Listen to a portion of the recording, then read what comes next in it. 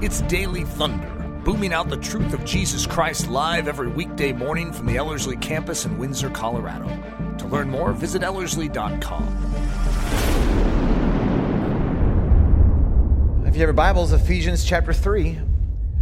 Again, we've been walking through and looking at this prayer that Paul's praying for those not only in Ephesus, but by extension, all of us. And so if you have your Bibles, we'd love to read starting in verse 14 of chapter 3. This is what Paul says. He says, "For this reason I bow my knees before the Father, from whom every family in heaven and on earth derives its name, that he would grant you, according to the riches of his glory, to be strengthened with power through his Spirit in the inner man, so that Christ may dwell in your hearts through faith, and that you, being rooted and grounded in love, may be able to comprehend with all the saints what is the breadth, the length, the height, the depth, and to know the love of Christ, which surpasses knowledge, that you may be filled up to all the fullness of God.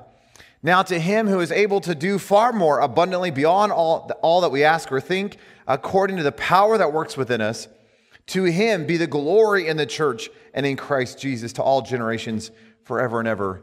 Amen." There's a phenomenal progression in the passage, and we've been in this, but I just want to point this out to you. When you look at verse 17, Paul makes this statement that Christ is to dwell in your hearts through faith. Well, why is that? And as you keep progressing through the passage, it seems like he is building his case and he's building this progression. So again, he says that Christ may dwell in your hearts through faith, so that you being rooted and grounded in love, so somehow the you being rooted and grounded in love is coming out of the outflow of Christ dwelling in your hearts, which makes sense. If Christ is at the very center of my life, well, why is that so important? Well, it's so that you can take your life and root it and ground it in love, which again, we've been saying is not an emotion, it's not a feeling, it's a person. And then he continues and he keeps going on from that, so that you would be able to comprehend with all the saints the breadth, the length, the height, the depth, and to know the love of Christ, which surpasses knowledge, so that you may be filled up with all the fullness of God. So it's interesting. It's like you have this little progression going on, and each one is building upon the one before it, and this thing is increasing in intensity, getting to the point, which we're going to look at eventually. I think it's the next one, that you would be filled up to all the fullness of God, which is an incredible thought when you just ponder that. What would it mean for your life, for your life to be filled up to all the fullness of God? But we'll look at that next time. We've been looking at this idea over these last couple of sessions at verse 17, and we are finally getting out of verse 17. In case you thought we'd never get out of verse 17, we are moving into verse 18 and verse 19. We're making up lost ground. So again, I want you to just notate this progression, but I think it's phenomenal. Last time we were looking at this idea of being in love, and that you are to be rooted and grounded in love. Not an emotion, not a feeling, but a person. And Paul flows out of that into verse 18 and 19, and he says this, that you being rooted and grounded in love might be able to comprehend with all the saints the breadth, the length, the height, and the depth, and to know the love of Christ. That word, comprehend, it's really interesting. The word comprehend has this idea. It's katalabano in the Greek. It's used 15 times in the New Testament, and it's this idea to reach out and seize, to grab a hold of, to take possession of, to understand, to grasp. It's that kind of an idea. And of the 15 times it's used in the New Testament, sometimes it's used in the sense of intellect. For example, I've grabbed a hold of it. I can understand it. I have comprehended it, which is obviously how it's being used here. It's used in an intellectual sense. That here's this body of information. I've reached out and now I'm possessing it. I am grabbing a hold of it. I am laying a hold of it. I'm comprehending it. Sometimes this word, comprehend, is translated to catch, right? It's that idea you grab and you seize it. For example, the couple of times in the Gospels where it says that there was this woman caught in adultery. That's this word, which is kind of an odd thought if you think about it. But what happened? Hey, they reached out and she was grabbed in the middle of adultery. That she was seized in the middle of all this. Sometimes this word is used in the sense of winning a prize. In other words, I crossed the finish line, and why did I cross the finish line? Oh, so I can grab a hold of and seize the prize. And if you want a passage, I love this one. 1 Corinthians 9:24. Paul says, "Do you not know that those who run in a race all run, but only one receives the prize? Run in such a way that you may win." And that word, may win, is our word, katalabano, that you may grab a hold of it. Hey, run in such a way that you can catch it. Grab a hold that you can actually seize it. That's the idea. In Philippians chapter 3, verse 12, it's interesting, this word shows up 2 times, and the root word labano shows up 1 time as well. So our word katalabano has the root labano and then the prefix kata. I just lost all of you. But anyway, it shows up 3 times in the passage, 1 as the main word and 2 as our official word. So listen to this. Paul in Philippians 3:12 says, "Not that I've already obtained it." That's the word labano. That's that main word. And it has this idea to obtain, to grab. "Not that I've already obtained it or I've already become perfect, but I press on so that I may lay hold of," that's our word, "that for which I was laid hold of," that's our word, "by Christ Jesus." Isn't that interesting? That word, comprehend, I looked it up in the Old Testament, in the Septuagint, the Greek version of the Old Testament. And it's used over 100 times in the Old Testament. And one of the ways, or one of the primary ways it's translated in the Old Testament, this just so fascinated me. And I don't even know what you want to do with it. But the way it's often translated in the Old Testament is this idea of like overtaking or capturing a city. Isn't that interesting? So here I am, I'm in a battle, and I come up to this city, or I come to this person, and I capture the person. I come over and I capture the city, and I just grab and I lay siege and I take it off. Or just run off with it. That's this idea. And I don't know, when we're talking about this idea of comprehending love, is it that I have, if I'm using that idea to capture it or to overcome it or to take control, is it this idea that I come in and I grab a hold of love and now I've captured love? Or is it more like somehow in the midst of me grabbing a hold of love, it actually captures me? Does that make any sense? Because it seems more likely, if you're looking at this idea of love, how am I going to capture love? How am I going to overcome? And just like here's this Old Testament character who overtakes this city, who captures a city, captures this king. How do I do that with love? And I think maybe a better way of understanding this idea of the love thing is maybe that as I'm reaching out and seizing it, it actually consumes me and it overtakes me. I don't know what you want to do with that. Just an interesting thought. But Paul says in our passage that you, with all the saints, might be able to comprehend that somehow you can reach out, lay siege, grab a hold of, and understand the overwhelming love of God. Now that word might be able to, the may be able to, this is the only time in the entire New Testament that shows up. That word, may be able to. The root word of that is the word ischus, which is that power, it's that ability, that resource kind of thing. But it has a prefix on it. And when you put it in this context, or when you look at this word, it's this idea that you have the ability, you have the strength, you have the power, you have the oomph, that you might be fully able to do something. But, and again, don't let me lose you here. But in the Greek, it's in the subjunctive. So again, we've talked about imperatives before. An imperative is a command. A subjunctive is like the realm of possibility. It could be, it might not be. And there's a question. It's up in the realm of possibility. So if you take that and you look at our passage, you might be able to, you may not be able to comprehend with all the saints. So, Nathan, are you saying that I might not get this? That's not what I'm saying. Because when you look at the passage, it is in the realm of possibility. This is not guaranteed. Hey, you might miss out on this. But think about this. Paul's prayer is that you might be able to. With all the saints. And by the way, you're included in all the saints. That if you're a Christian, you are now called a saint. We're not talking about the dead guys you hang on the walls. If you're from that variety. Okay? I'm not suggesting you do that, but right, that's not a saint. Well, what's a saint? Biblically, a saint is the one that's been made holy. The word saint actually means a holy one.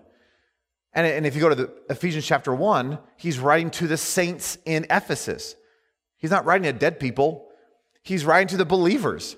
And these are new Christians. They've been around for a few years, but hey, these are not, well, we've been in the church for 80 years. This is, Paul preached to us a few years ago, and now we're believers, but I'm filled with the Spirit of God, and he's making me holy. What do we call people like that? Christians. We call them saints. Isn't that phenomenal? Okay, maybe you're not excited, but I think that's awesome. And you're included in this. Which means that when Paul is praying that somehow you might be able to reach out and grab a hold of this reality called love, hey, this is available to all the saints. But it's not guaranteed, which means you're going to have to go after this. This isn't just like, well, I'll sit here and I'm going to wait for it. Yeah, I got my lotto ticket and I'm waiting for my numbers to be called.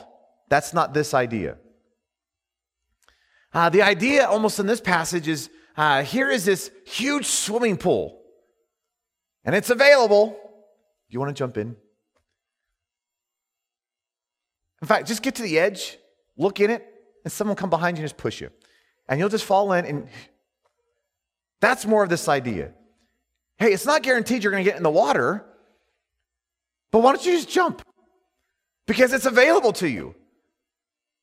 So ponder this. Paul is saying that, hey, you have been rooted and grounded in love. Hey, that's true. If you're a Christian, you have been rooted and grounded in the person of Jesus. But he says, do you know what my desire is, though? The fact that you have been rooted and grounded in love, my passionate desire, says Paul, is that you would somehow be able to grab a hold of, understand, lay siege, just grasp the love of Christ. Isn't that an amazing thought? And Paul says it's not guaranteed because this is a subjunctive thing. This is a realm of possibility. You may get it, you may not get it. But the you may or may not get it is not based on, am I going to get that Christmas gift this year? I really hope I get it. I may or I may not. That's not this idea. This idea is it's there, it is available, you can have it. The real question is, do you want it?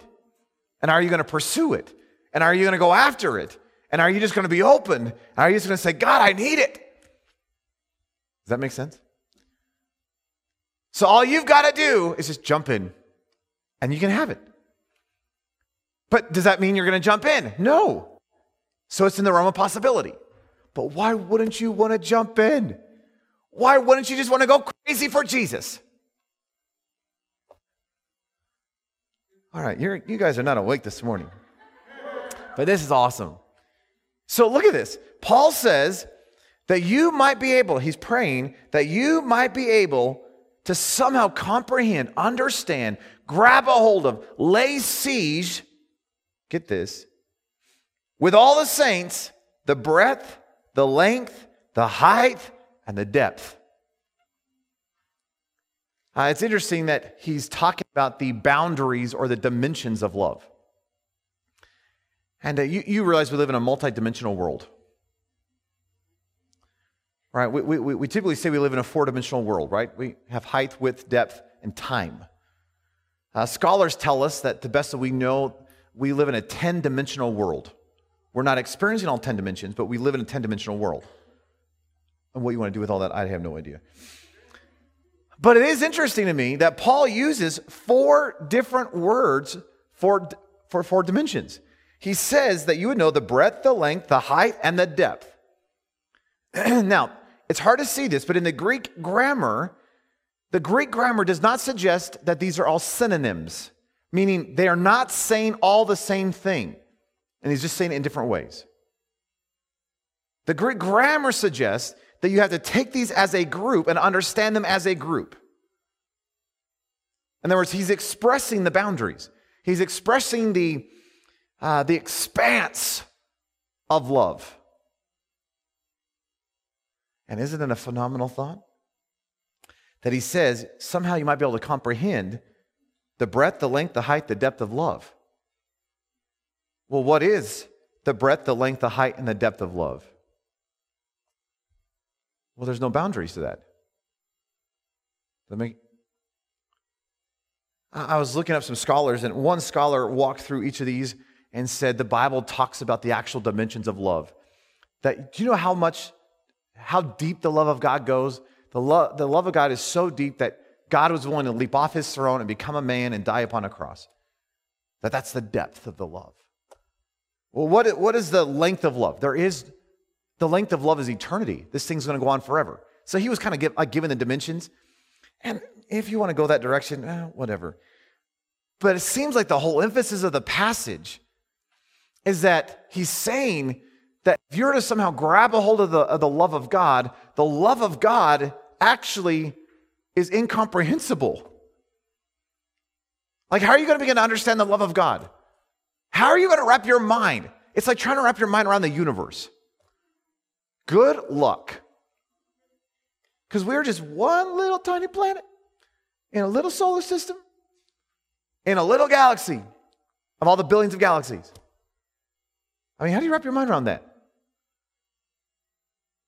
And you realize the love of God is so infinite, it is so beyond, what are the boundaries of his love? There is no boundary. It's like the Galatians 5 passage, right? The fruit of the Spirit is love, joy, peace, patience, kindness, goodness, faithfulness, gentleness, self-control. Against such things there is no law. What are the limits of these things? There are no limits. There is no law. So how on earth are you supposed to wrap your mind around the expanse of the love of God? I don't know if you can. Paul in Romans chapter 8 says, this is Romans 8:35, who will separate us from the love of Christ? I mean, have you ever pondered how big the love of Christ is? And Paul says, who can separate us from that kind of love? From his overwhelming infinite love, who can separate us? And he begins to make a list. Will tribulation, distress, persecution, famine, nakedness, peril, sword? Can any of those things separate us from the love of Christ? Of course, the answer is no. And he continues in verse 37. He says, no, in all these things, we overwhelmingly conquer through him who loved us. For I am convinced. Now listen to this. He says, I am convinced. Hey, you cannot persuade me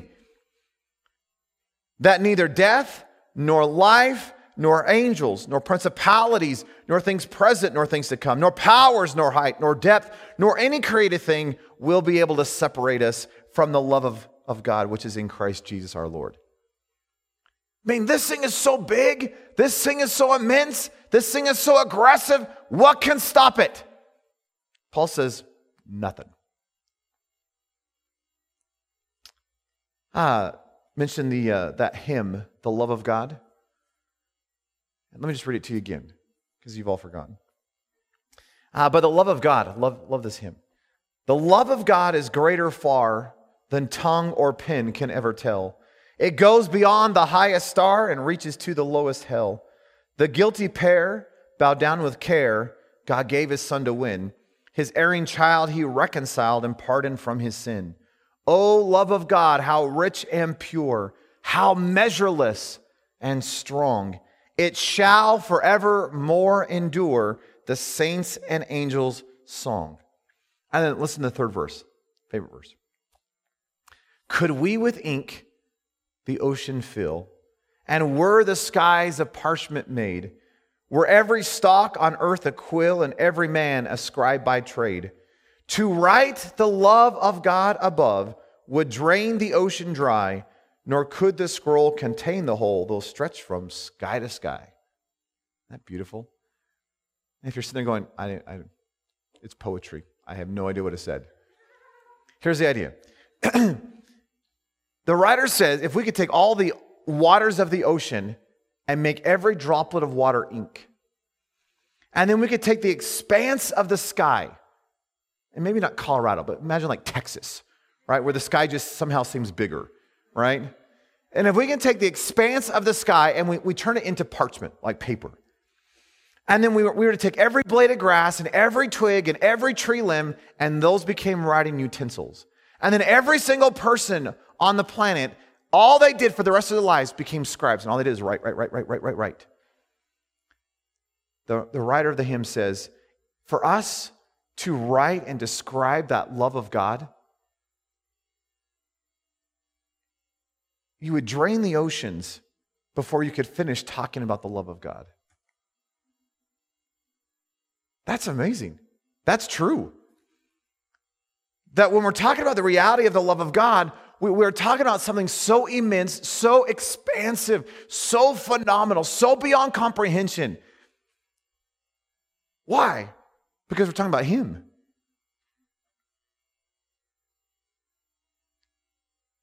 So Paul says, let's ponder this. Paul says, here you are, rooted and grounded in love, that person, and I'm praying that you would be able to somehow comprehend, understand, reach out, grab a hold of the fullness of love, the height, the length, the width, the depth. Can you do that? No. But yes. And it's just an interesting paradox. It's almost this fun irony in the passage. Because how do you begin to understand something that is incomprehensible? How are you going to get your mind, how are you going to lay a hold of, how are you going to grasp something that is impossible to grasp?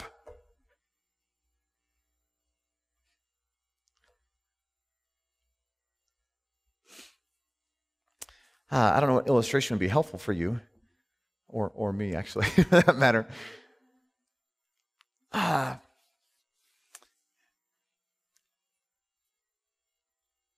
It's interesting that we have love. Why? We're rooted and grounded in that. But yet, it's as we're rooted and grounded, it somehow gives us the ability to reach out and grab a hold of. And our minds can somehow begin to understand the limitless reality of His love.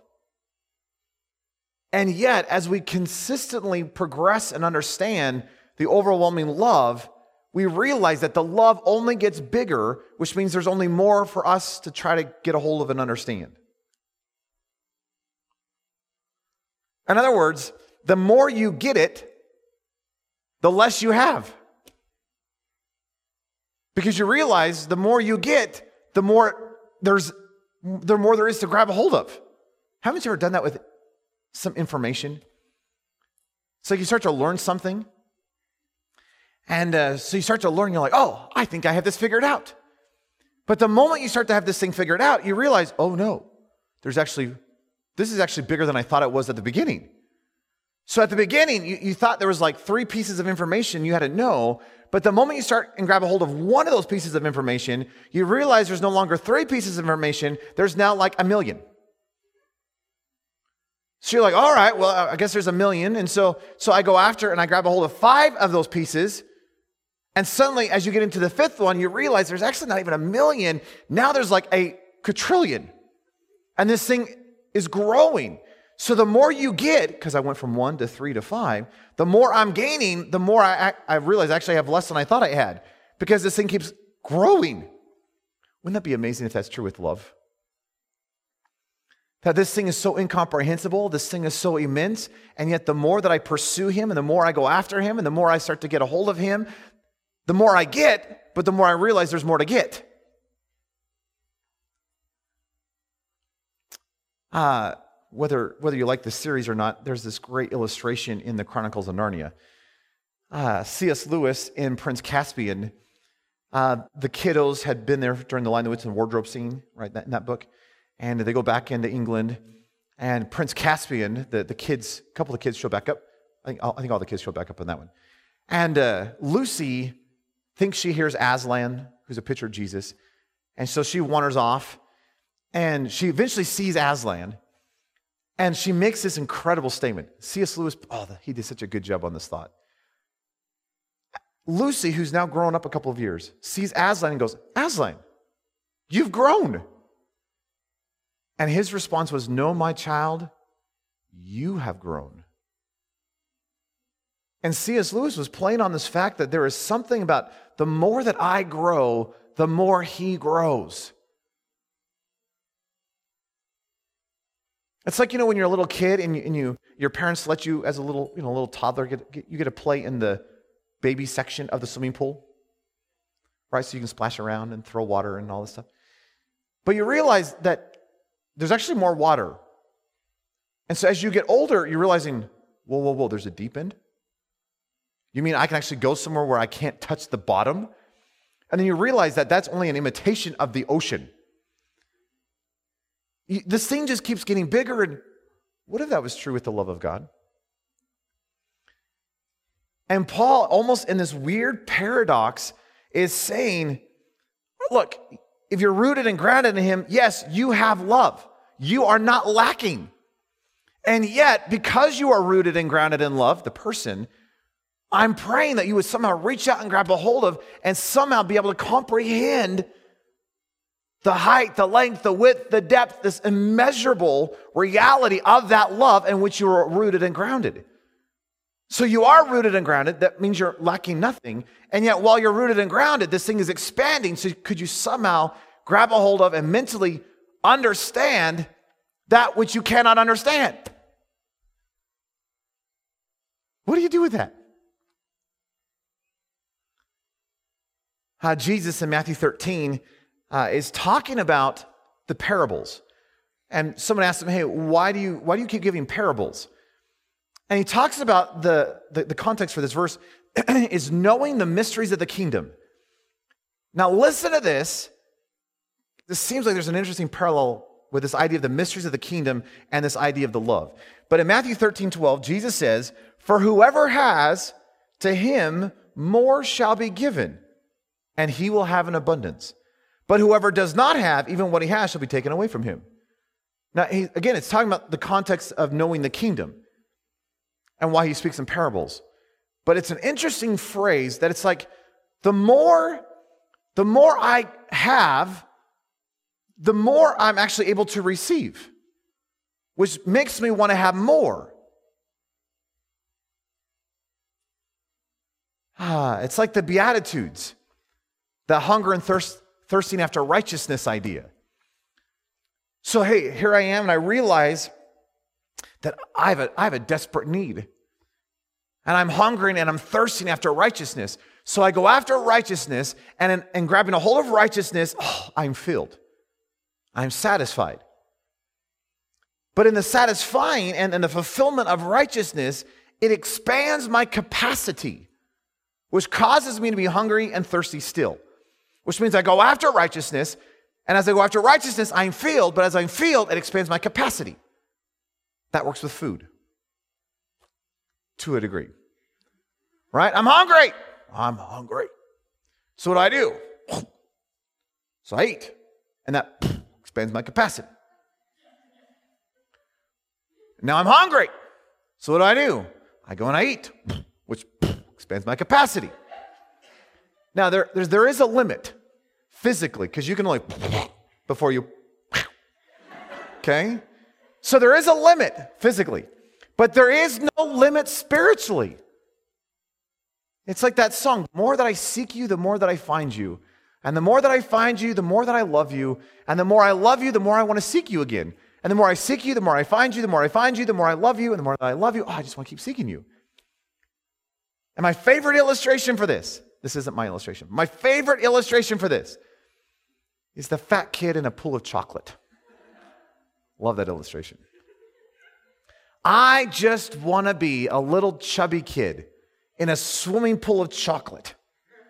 And if you were a chubby kid in a little pool of chocolate, you would only have one prayer. Lord, increase my capacity. Wouldn't you? What if you had that with Jesus? What if you were like a little chubby kid in a pool of love, and you said, Lord, would you increase my capacity? Could you somehow give me this overwhelming drive to go after you and hunger and thirst for you? And as I hungered and thirst after you, somehow you would expand my capacity, but in the midst of expanding my capacity, I would want you more. And somehow, as I continually progress, I understand I am rooted and grounded in love. Therefore, I'm not lacking anything. And yet, because I am rooted and grounded in love, that should cause such an insatiable desire and hunger, a burn within us that says, I want to experience the totality of his love. I want to experience the totality of his person. Hey, I want to experience the fullness of his life. So, hey, I am going to pursue, aggressively go after. I'm going to diligently seek with all of my being from this point until I'm dead. Well, what are you seeking? Him. I'm not seeking an experience. I'm not seeking an emotion. I'm not seeking a feeling. I am seeking the person who is love. And somehow, as I begin to take steps forward, and as I diligently seek, I am beginning to experience and grab a hold of and comprehend more and more of the reality of Christ. And yet, the more that I grab a hold of him, the more I realize I will never be able to fully grab a hold of him. But rather than intimidating me, or rather than shutting me down, that should cause a desire to well up within me that says, I'm going after it, even if I'm never going to be able to have it all.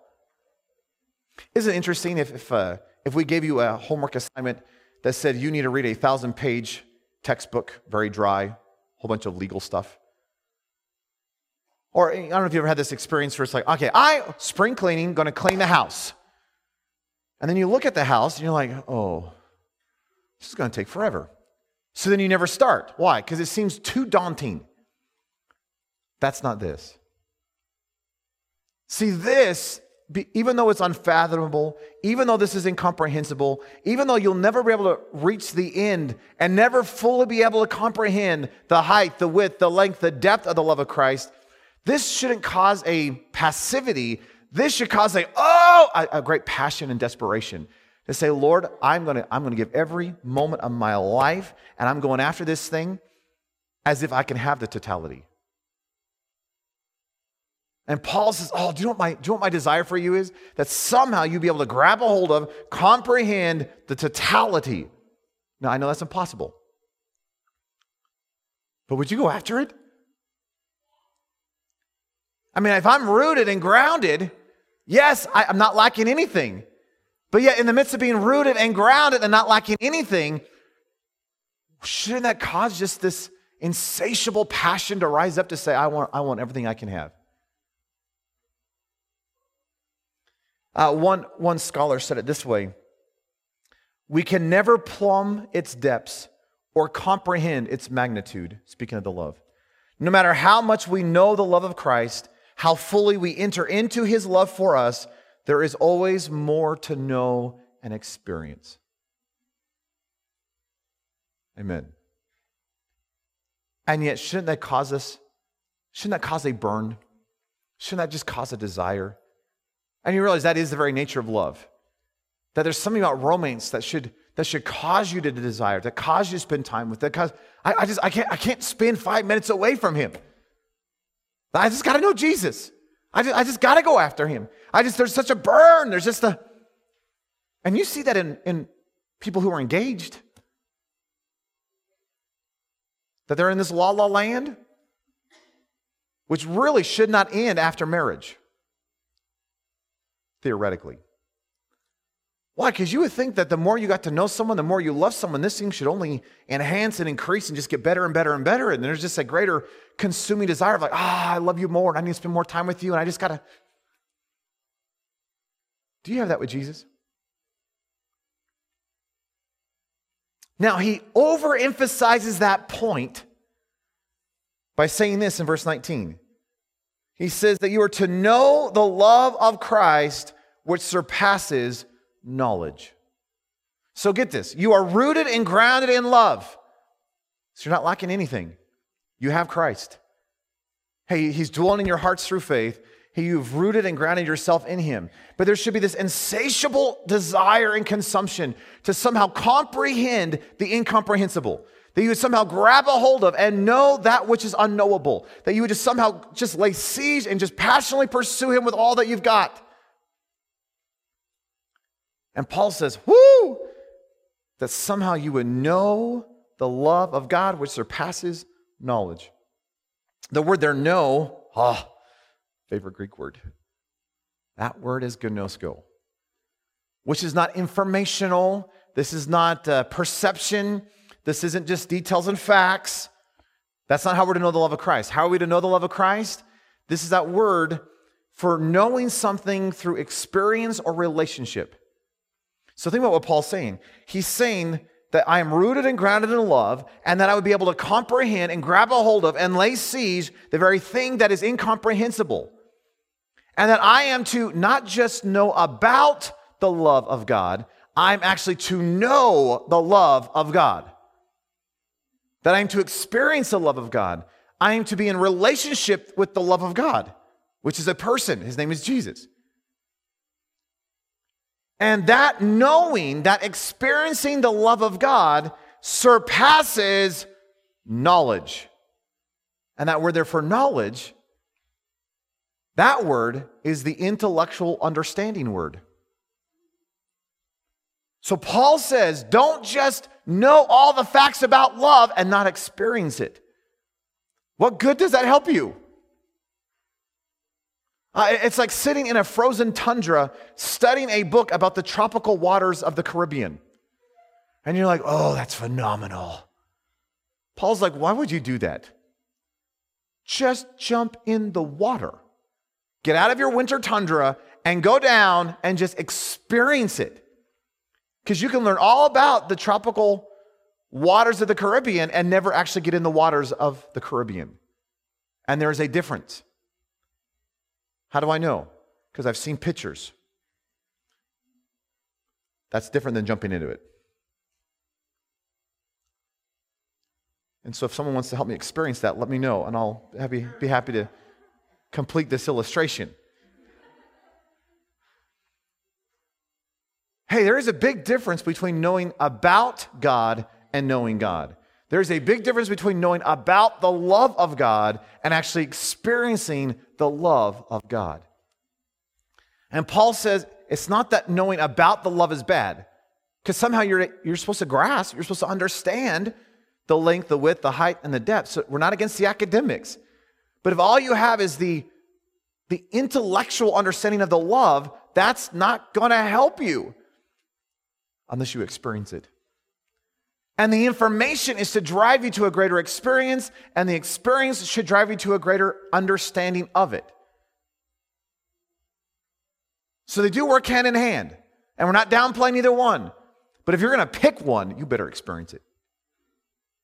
And Paul says that knowing the love of Christ far surpasses knowing about the love of Christ. And that word surpassing, it's the Greek word hyperbolo. It's where we get the word hyperbole from. It shows up 5 times in the New Testament. 3 of those is in the book of Ephesians. And the word, and I've used this illustration in the past, but it was originally used for javelins, for throwing javelins, but I don't throw javelins. So disc golf, right? So I go to the disc golf course, and I go with Patrick because he plays. And we haven't gone yet, but we're going to soon. But I already know what's going to happen. I'm going to stand up there, because I've heard rumors of how Patrick plays. I'm going to stand up there, I'm going to take my disc, and I'm going to go, right? And it's going to go, woo! I'm like, yes. Because that's good. But Patrick is going to stand up there, and he's going to take his disc. I've heard the rumors. And he's just going to go, and his disc is going to go, woo!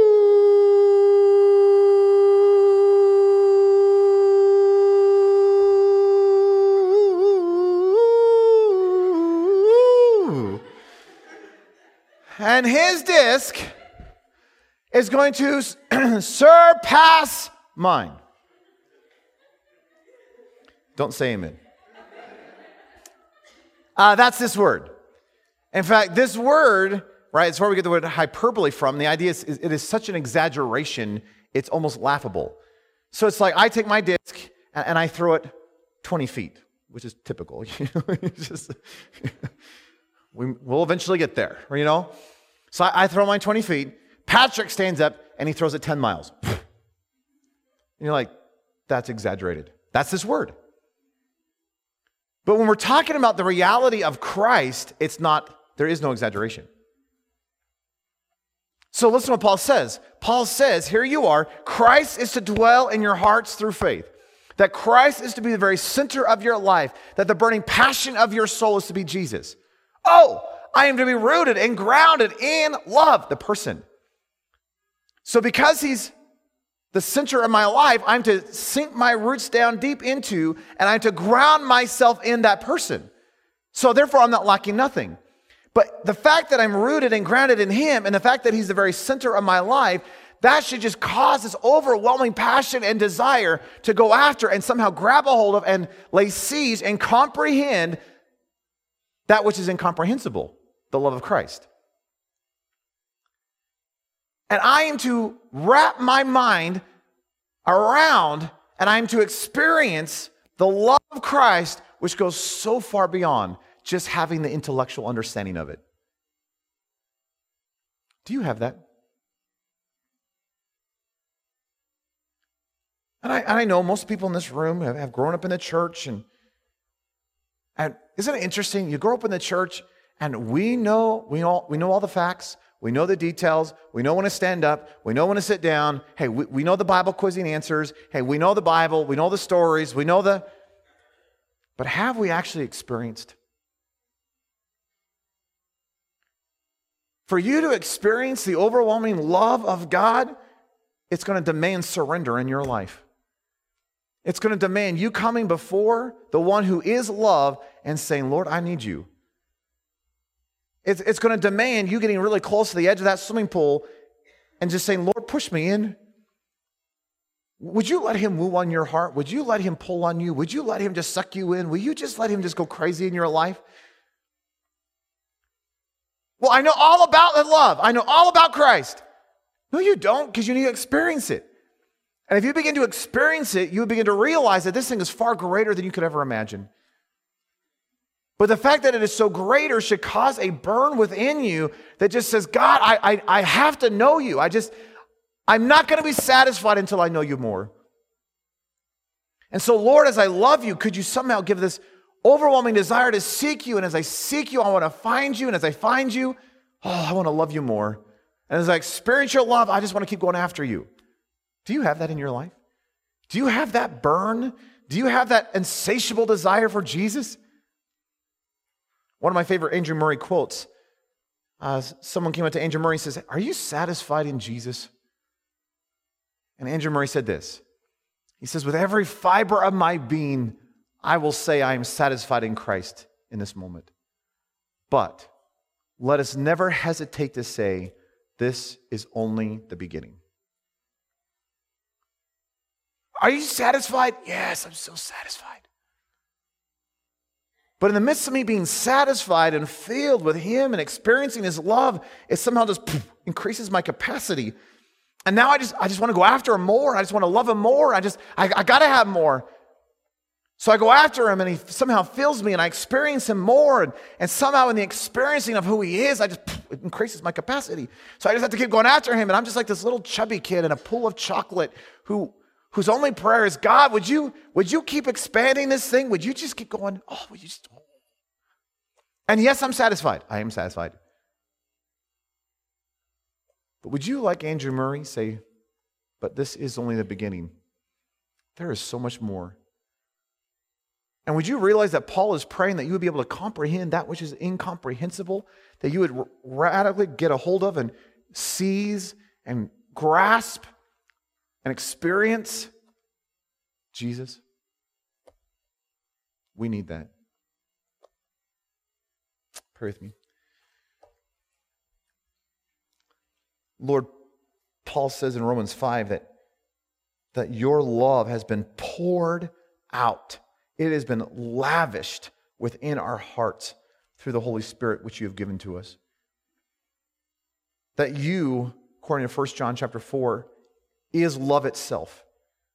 That you don't merely have love, you are love. And you're not some feeling, you're not some emotion. Hey, we do not worship the goosebumps and the emotional, whoo. But Lord, I want to experience you. I want to be lost in your love. I want to comprehend that which is incomprehensible. I want to know that which goes far beyond just knowing about.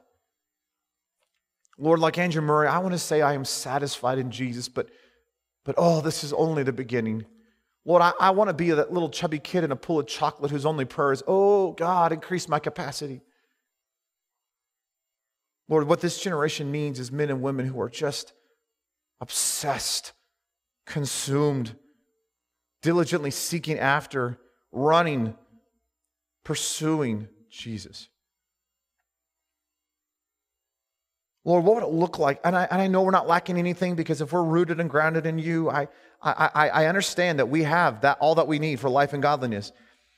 But Lord, it's like somehow as I extend my roots and realize that I'm grounded in you, I begin to realize there is so much more to who you are that, Lord, I want to burn for you.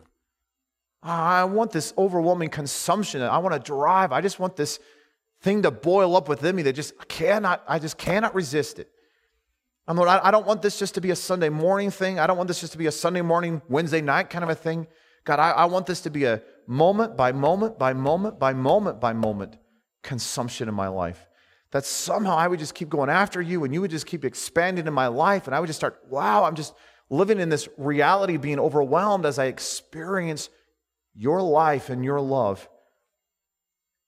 And Lord, what would it look like if I was so filled up with your life, so filled up with your love, that I just couldn't contain it any longer, and it would just ooze out of every pore of my body, that it would just seep through my mind, it would slip out of my lips, it would just be the consumption of my being.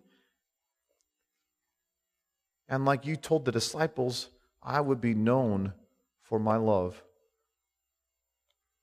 Lord, somehow could you give us the ability to comprehend and grasp that which is incomprehensible, the breadth, the length, the height, the depth, and to experience your love, which so surpasses the information of it, so that we may be filled up to all the fullness of God.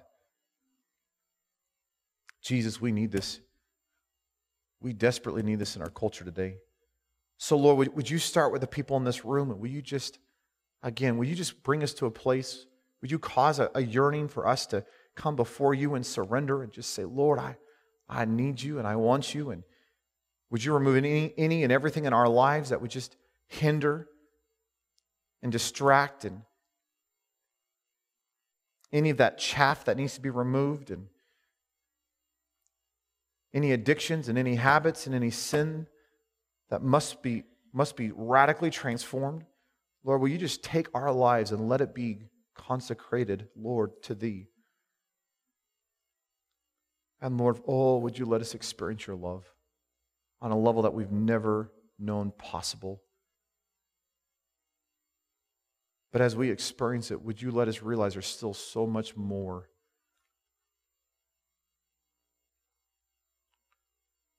Love you, Jesus. Oh, so good. We need this. We want this. We love you. In your precious, powerful name we pray. Amen. Daily Thunder is a listener-supported production of Ellerslie Discipleship Training. At Ellerslie, we are laboring to rouse the Church of Jesus Christ out of its lethargy and build brave-hearted Christians for such a time as this. Daily Thunder episodes are released every day, Monday through Friday, from our campus in Windsor, Colorado. And our weekly sermon is delivered live at 9 a.m. on Sunday mornings with a delayed live stream available at noon Mountain Time. Go to ellerslie.com/daily to get all the details. Thanks for listening.